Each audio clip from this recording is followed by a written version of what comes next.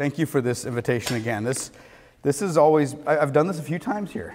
Not a lot, but every time it's been a huge honor, a huge encouragement to me.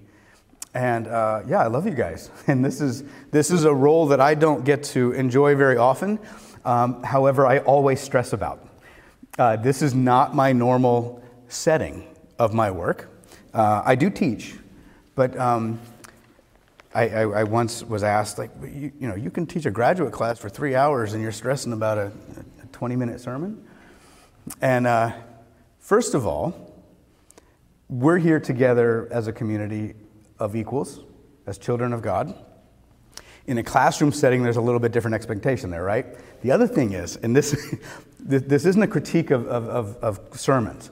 I like the graduate class setting where it's a dialogue. There's a lot of back and forth. As you say 3 hours of a class, well, it's probably 1 hour of me talking, and the rest of it is responding to what's being said. And I'm here talking at you. So go ahead and shout out, be like, no way, ask a question. But first, I maybe should not have said that with Margot sitting right here. Let's start, though, by reading in Mark. Mark 10, 17 to 31. And this is a passage called The Rich and the Kingdom of God in how we've organized some of these narratives. As Jesus started on his way, a man ran up to him and fell on his knees before him. "Good teacher," he asked, "what must I do to inherit eternal life?" "Why do you call me good?" Jesus answered. "No one is good except God alone. You know the commandments. You shall not murder, you shall not commit adultery, you shall not steal, you shall not give false testimony, you shall not defraud, honor your father and mother." "Teacher," he declared, "all these I have kept since I was a boy." Jesus looked at him and loved him. "One thing you lack," he said. "Go, sell everything you have and give to the poor, and you will have treasure in heaven. Then come follow me." At this, the man's face fell. He went away sad because he had great wealth. Jesus looked around and said to his disciples, "How hard it is for the rich to enter the kingdom of God." The disciples were amazed at his words. But Jesus said again, "Children, how hard it is to enter the kingdom of God. It is easier for a camel to go through the eye of a needle than for someone who is rich to enter the kingdom of God." The disciples were even more amazed and said to each other, "Who then can be saved?" Jesus looked at them and said, "With man, this is impossible, but not with God. All things are possible with God." Then Peter spoke up, "We have left everything to follow you." "Truly I tell you," Jesus replied, "no one who has left home or brothers or sisters or mother or father or children or fields for me and the gospel will fail to receive 100 times as much in this present age, homes, brothers, sisters, mothers, children, and fields, along with persecution. And in the age to come, eternal life. But many who are first will be last, and the last first." Let's pray. Dear Lord, our King, I pray that we together can serve you in how we engage with your word. I pray for your Holy Spirit to speak in our hearts and to bind us together as brothers and sisters in Christ. Thank you for this time you've given us together. In Jesus' name we pray. Amen. So, Craig gives me these passages. We've got a lot to work with here. And I have a little bit of extra pressure. My father-in-law, the Reverend Dave Troop, hi Dave, he's watching from above. Up there, not. He told me last night, not to put pressure on me, I think he was really excited to share this with me, but Dave, when you said this was your favorite passage to preach from, I felt pressure. But I love it. I get to do this. And thank you, Dave, for your input last night. This passage to me is all about context. This passage has been used in all kinds of directions. And I think some of you, if you've been in the church for very long, you've seen that. A lot about wealth. I've heard passages about greed. Or not passages, sermons about greed. I've heard sermons about caring for the poor. I've heard sermons about first and last, and what does that mean? I've heard sermons about camels and needles. Context can help us. I'm going to try very hard to not run down all those rabbit trails. I believe, as I read this and as I've studied this passage, I believe there is one main point that Christ is making here, but then a lot of other passions of Christ that come out as he's making that point. Okay? So we're going to focus on that one point, and then we're going to talk about a little bit of applications. As I've done with each of my sermons, I want to tell you a little bit about my process. And when I try to come up with a sermon, when I even just study the Bible for myself, I want to understand the context. Then I want to analyze as much as I can of the passage in light of that context. And then, in light of that analysis, ask myself, all right, so how does that affect my context today and in my life? So we're going to walk through that process a little bit together.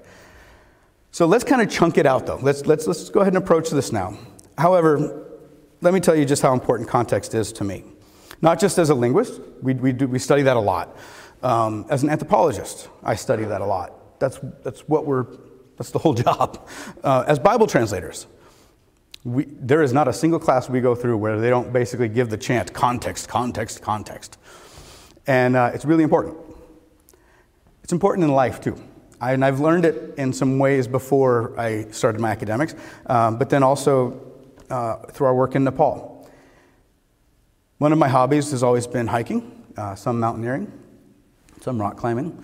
One of the benefits of our work in Nepal is my commute is my hobby. The next trip that I have coming up, it's about 90 miles of walking to get to the main village that I'll be working in, up close to the border with Tibet, and it's wonderful. And thank you for letting me cheat the system and have an amazing commute with your support. But there's an important lesson you learn very early in a hobby of hiking through the mountains. You either learn it early or you end early. And it's context. If your focus is the trail, you are about to walk into danger no matter what. If your focus is just the view, you're about to walk into danger. We have some friends, some colleagues in Nepal, and we got notice once that she was being medevaced to Thailand. She'd fallen on a hike. Through the Himalayas. And I asked her husband, what happened? And he said, she didn't stop to look down. She was looking up at the view and just walked right off a cliff. Context, right? Every trip I've done, I'm looking at the weather, I'm looking at avalanche risk, I'm looking at the context of me, how am I feeling? I'm looking at the issues of altitude. Everything is about context. We don't get to live in a world isolated and controlled by ourselves and what we wish was happening. We have to look at what's happening. That's how we have to treat the Bible. If we do it, it makes a lot more sense, and I think it brings in a lot more caution into how we interpret. Let's approach this passage with that kind of care of context, that our very understanding of who God is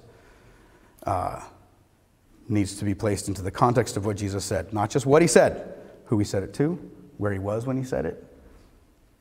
So what's the context of this passage? Well, let's look at the chunk and what's before it and after it. Well, this is towards the end of Mark. Getting close. Jesus is on the way. It starts off, and Jesus started on his way. Do we know where he's on his way to? Jerusalem. He's on his way to the cross. The very next chunk, starting in verse 32, You know what the title of that section is? Jesus predicts his death a third time. Chapter 11, one right after this. Jesus comes to Jerusalem as king, Palm Sunday. So when we read this, we need to hear Jesus' urgency. These are the things that need to sink in for his disciples, especially. So on this road, where Jesus knows where he's going, Jesus knows what his disciples are following him into, we have this rich man who shows up. We don't know much about him other than he's wealthy, but we know something about the culture here. So, and it starts off with him saying, "Good teacher." There's a context right there. Why did Jesus say, "Well, why do you call me good?" There's a cultural context happening. Calling someone good, a person good, was actually seen as a dangerous thing to do in Jewish culture. Pharisees always recommended against doing that because only God is good. To call someone else good is to put them on the level of God. And yet this guy shows up and calls him good teacher. And Jesus kind of calls him out on that a little bit, softly, I think. I don't think he's trying to butter Jesus up. I think he sees something, and that's why he's there, and that's why he's on his knees. But he does switch it, notice. The next time he says it, he says, "Teacher," he declared, "all these I have kept." Okay, but he comes to Jesus with a question. Now we're back into just the words here. What must I do to inherit eternal life? How often do we ask that question? How often do we as a church ask that question? How often do we when we evangelize? What must you do to be saved? In missions training, we hear it all the time. So this guy's asking Jesus that. And Jesus answers with basically the expected answer for this time. And he lists off some commandments, right? He lists off 6 of them. Do you want to hear the ones he left off? Okay, here, let me just read real quick again the ones that he's listed. You know the commandments. You shall not murder. You shall not, shall not commit adultery. You shall not steal. You shall not give false testimony. You shall not defraud. Honor your father and mother. Now compare that to these that Jesus left off. I think he's answering with a twist. I think he's prepping the main point that's coming. Okay? He's not actually calling the guy out on this one, but there's a reason that I think he left these out. The 4 he left out are you shall have no other gods before me, you shall not make idols, you shall not take the name of the Lord God in vain, remember the Sabbath day to keep it holy.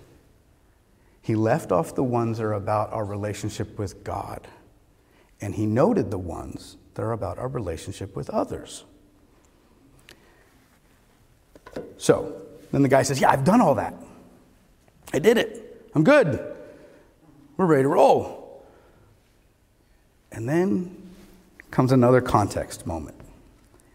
Jesus looked at him and loved him.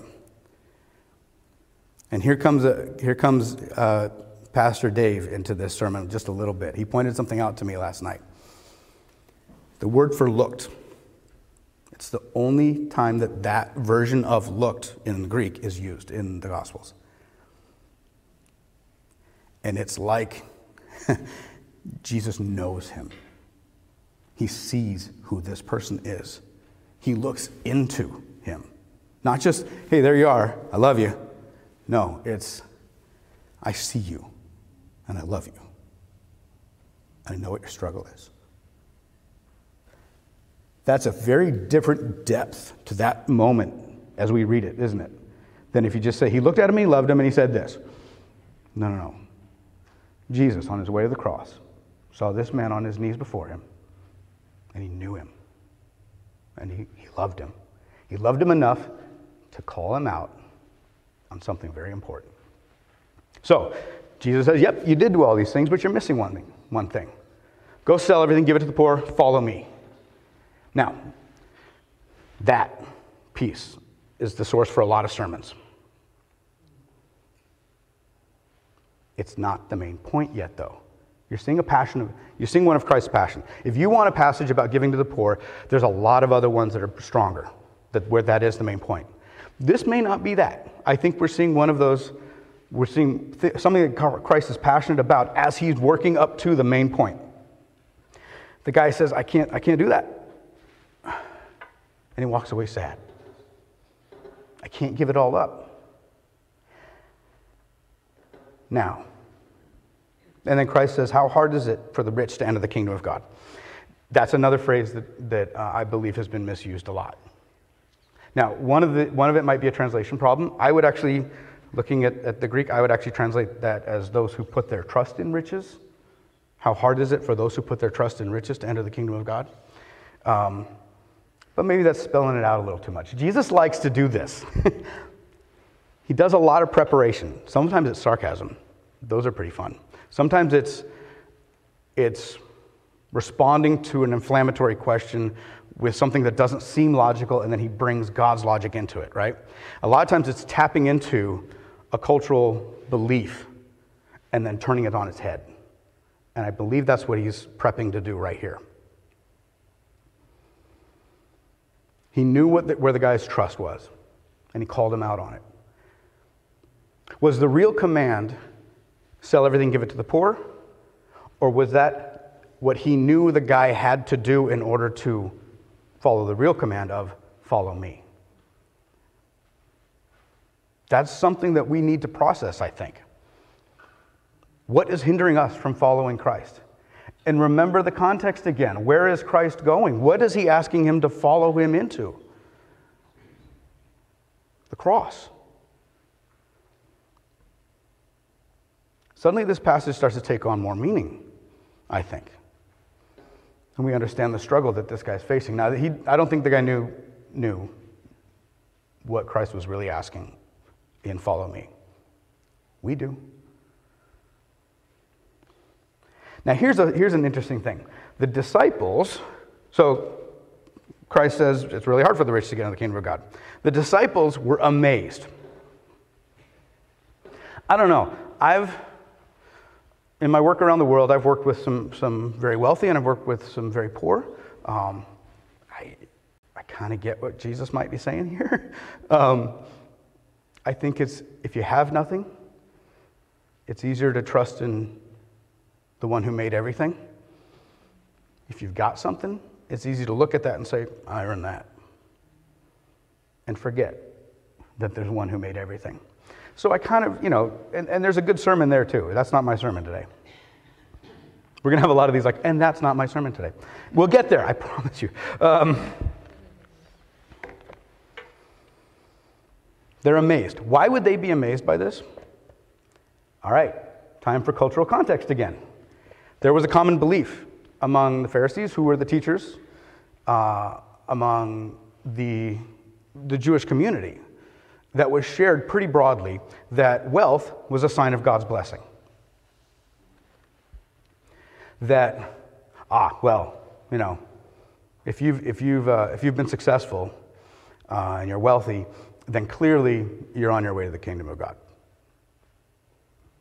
That was actually a pretty common belief. It's a common belief in many cultures, actually. I see it. I see it a lot, not just in Christian churches, but I see it among Buddhist communities. I see it among, this idea that if we're successful at our endeavors, clearly God's put his stamp of approval on us. Well, that was really rampant in this time, that belief. And that's why you get that reaction that says, if he can't be saved, who can? If the rich can't be saved, who can? There's an almost desperate moment there, and it's because of a cultural lesson that had been drilled into these disciples. If the rich can't, who? And then Jesus goes in, and he kind of drives the nail in a little further into this cultural belief, and he says, look, it's easier for a camel to go through the eye of a needle. Now we're at the point of what most sermons are about, I think, and what I've looked up, who address this passage, and it's still not mine. Now, there's been a lot of ink spilled about what did Jesus mean by this? There's a lot of, was he really saying camel? Oh, the word for cable in Hebrew is kind of similar to the word for camel. Maybe he was talking about like a metal cable, which is hard to get through, but Or there's another theory that says in Jerusalem along the wall there was a gate called the Eye of the Needle. And now this is based on not Jerusalem. This is based on what we've seen in other fortress cities where at night they would close the main gate. And if you needed to get in with your camel, you'd have to actually take everything off the camel, and it would have to get down on its knees, and actually the camel driver would have to lead it through this tiny gate that was just big enough for the camel itself. There is no archaeological record of that gate in Jerusalem. There's no archaeological record of that type of gate anywhere nearby, and that was from one dig that happened elsewhere. Now, that could be it. Every once in a while, you'll see an analogy in the Bible that the interpretation of it seems a little too convenient for the sermonizer. We could spend a lot of time talking about what's the baggage you have to take off your camel. And I've watched a few of those sermons. They're actually some of them pretty good. There's something else, though, and here's where my linguistics comes into play. Historical linguistics, we like to look at, one of the fun things is to look at where idioms come into play. How did they develop, and where did phrases like "wet your whistle" come from? Which, if you ever want to know, it's from English pubs. The old ceramic mugs had a whistle on it. When you wanted a refill, you blow the whistle. It has nothing to do with wetting this as a whistle. It's what it became into. We metaphored our Vogelbach. It was actually a whistle on a mug. I want a refill. You wet your whistle. Things like that is really fun. Well, guess what? There was one in Persia called, or the saying was, it's harder for an elephant to go through the eye of a sewing needle than it is to convince my wife she's wrong. Something like that. So, I'm not using that. This is an illustration. Now, we know that there was a lot of Persian influence in the culture and the people of Israel because of the diaspora, the time that they spent as slaves in Persia. What's the biggest animal in Israel at this time? A camel. So in Persia, the saying, we use the biggest animal in their experience, an elephant, and it got translated, I think, in Israeli culture into a camel. So if we look at it from a cultural context, Jesus is using a phrase they know, a phrase they would use to complain about. It's harder to get so-and-so to do this or that. It's easier for a camel to go through the eye of a needle. It's a phrase that implied impossibility. It's not going to happen. I really think Jesus does this all the time. He was part of this culture. He grew up here. He used the idioms, and then he turns them on their head, though. And he uses them in ways that confronts people and confronts their beliefs. And that's what he's doing here, and that's what he's doing with us. The disciples were even more amazed. That's their response to the camel analogy. Even more amazed. Who then can be saved? And what does Jesus say? Yeah, it's impossible. I kind of, if I try to put myself in that context, I sort of imagine him savoring that little moment. There's probably a nice dramatic pause there. Yeah, with man, this is impossible. But not with God. All things are possible with God. Let's take another context moment. How big of a deal do you think that was for Jesus to say in that moment? Jesus was the reason, was about to be the reason it's possible. He was days away. What do you think it meant to him to say that? And the disciples didn't know that yet. The reason Jesus predicts his death a third time on the next section is because the disciples weren't getting it. Okay, so keep that in mind when he says all things are possible through God. But we don't get to decide how it's possible, do we? This is the main point of the sermon. Riches are not going to get you to heaven, right? Riches don't gain you favor with God. Riches don't show favor from God. Nothing does. Only God. Jesus' sacrifice shows favor. And he calls us to follow him. There's your main point. Jesus is about to sacrifice his life for us. He called a rich man to sacrifice what was most important to him and follow him in sacrifice. He couldn't do it.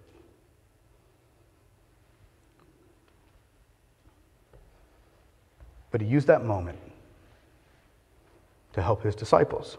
That man walked away. He made his choice. And the disciples speak up. We've left everything to follow you.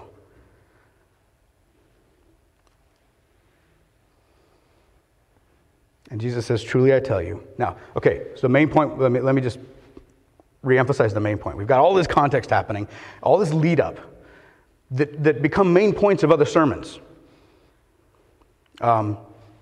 Wealth, camels, lots of things, all about salvation. Christ's main point about salvation, though, is it's not you doing it. It's God. It almost hints back to that very first thing. Why do you call me good? Only God is good. Only God makes this possible. Not you. Not your accomplishments, not following the commandments. Notice he doesn't say don't follow the commandments. So that, let's not run with that one. But still live your lives honoring him. But that's not what does it. That's not what gets you into heaven. That's not what inherits the kingdom of God. We were created for that.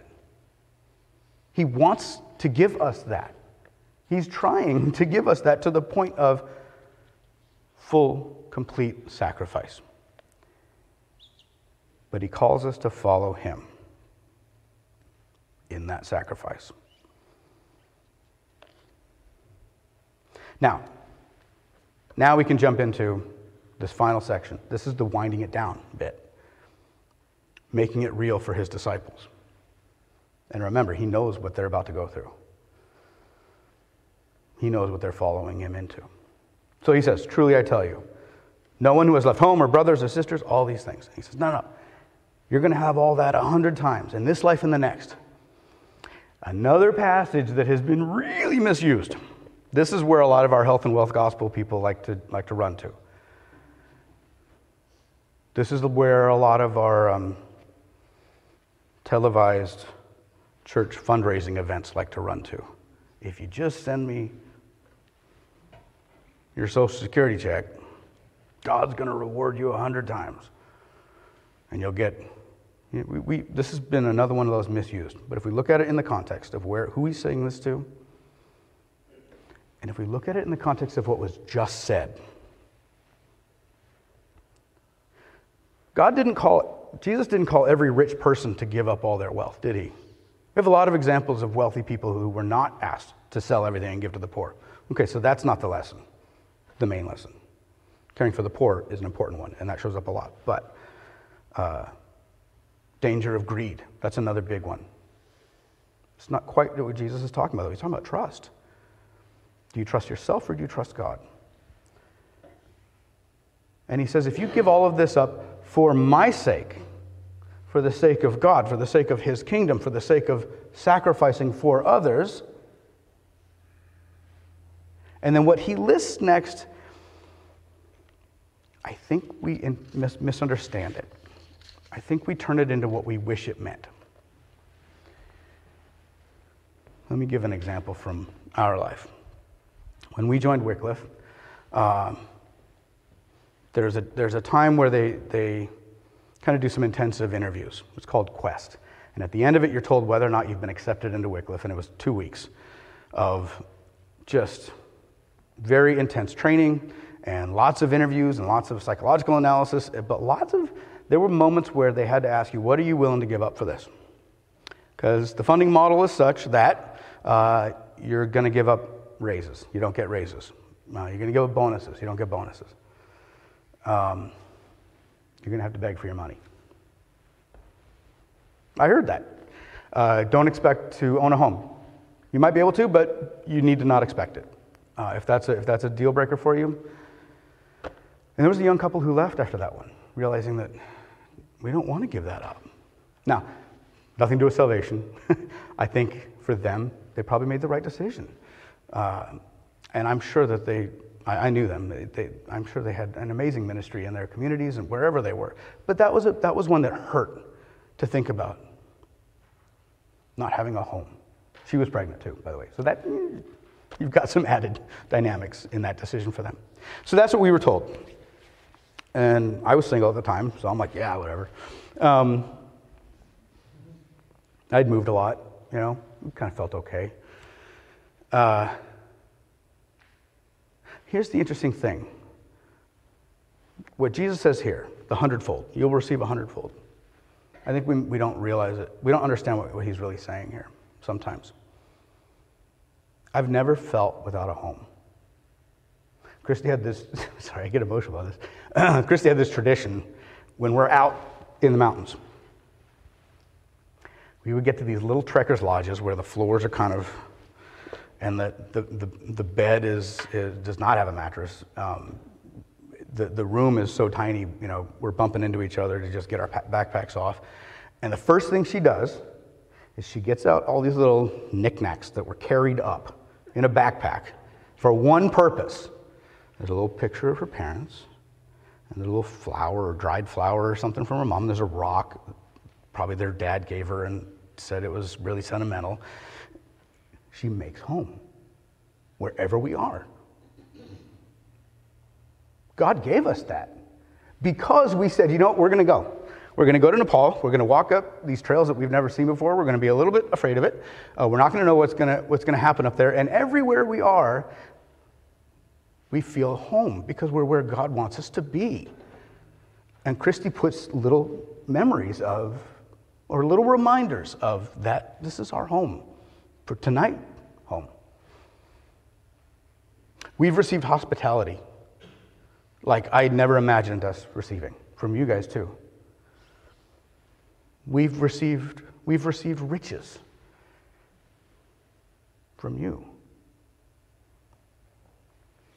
We've been able to experience things as a family, afford things as a family, because of the generosity of churches, because we said, all right, we're not going to work for the paycheck.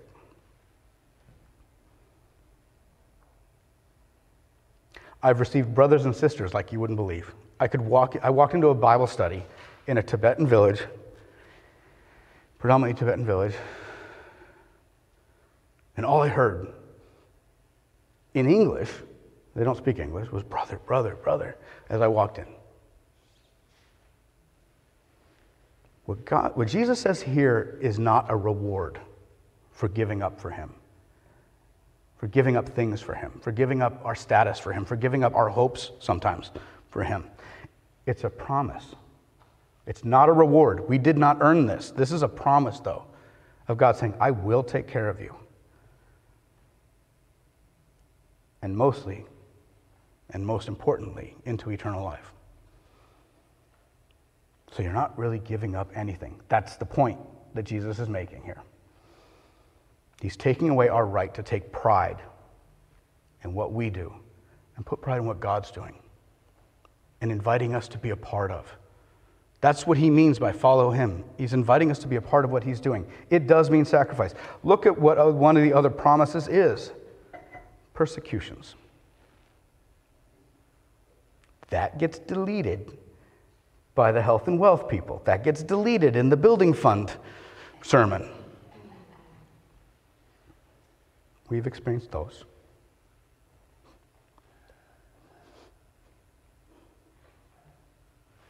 But God makes it possible. And he keeps his promises. He has for us. He has for you. It's hard to see sometimes, though, huh? That's our context sometimes.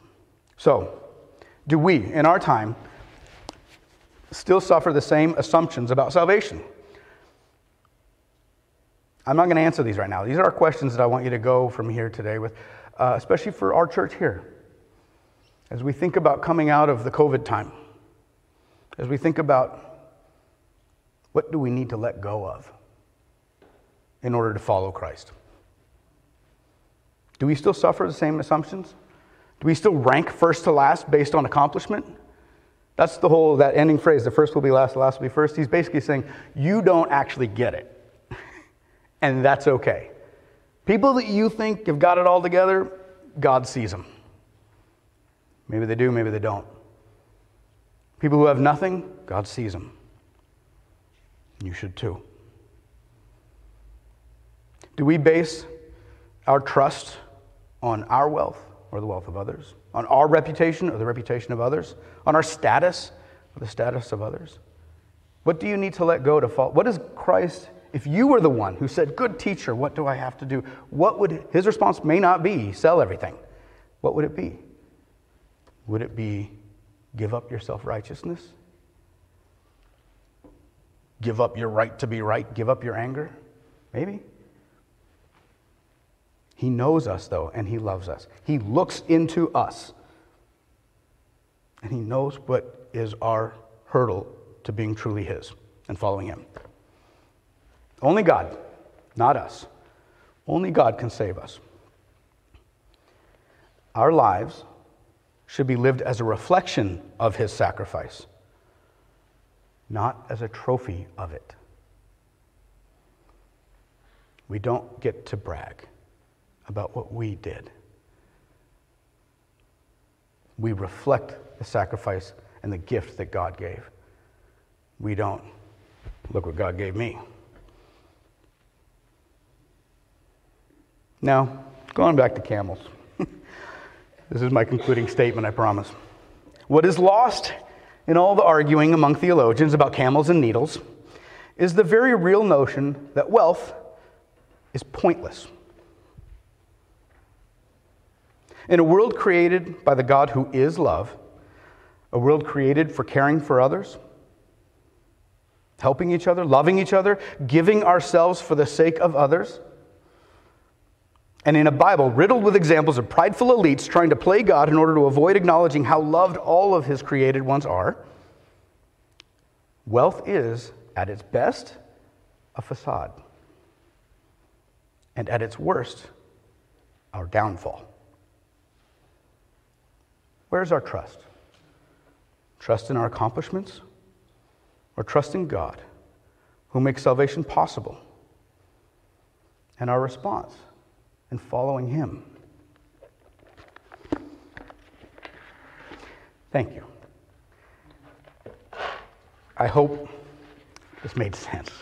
Sometimes my sermons, like my lectures, are a bit of rambling, and when I don't have you asking me questions, I don't know if we hit. But I love you guys.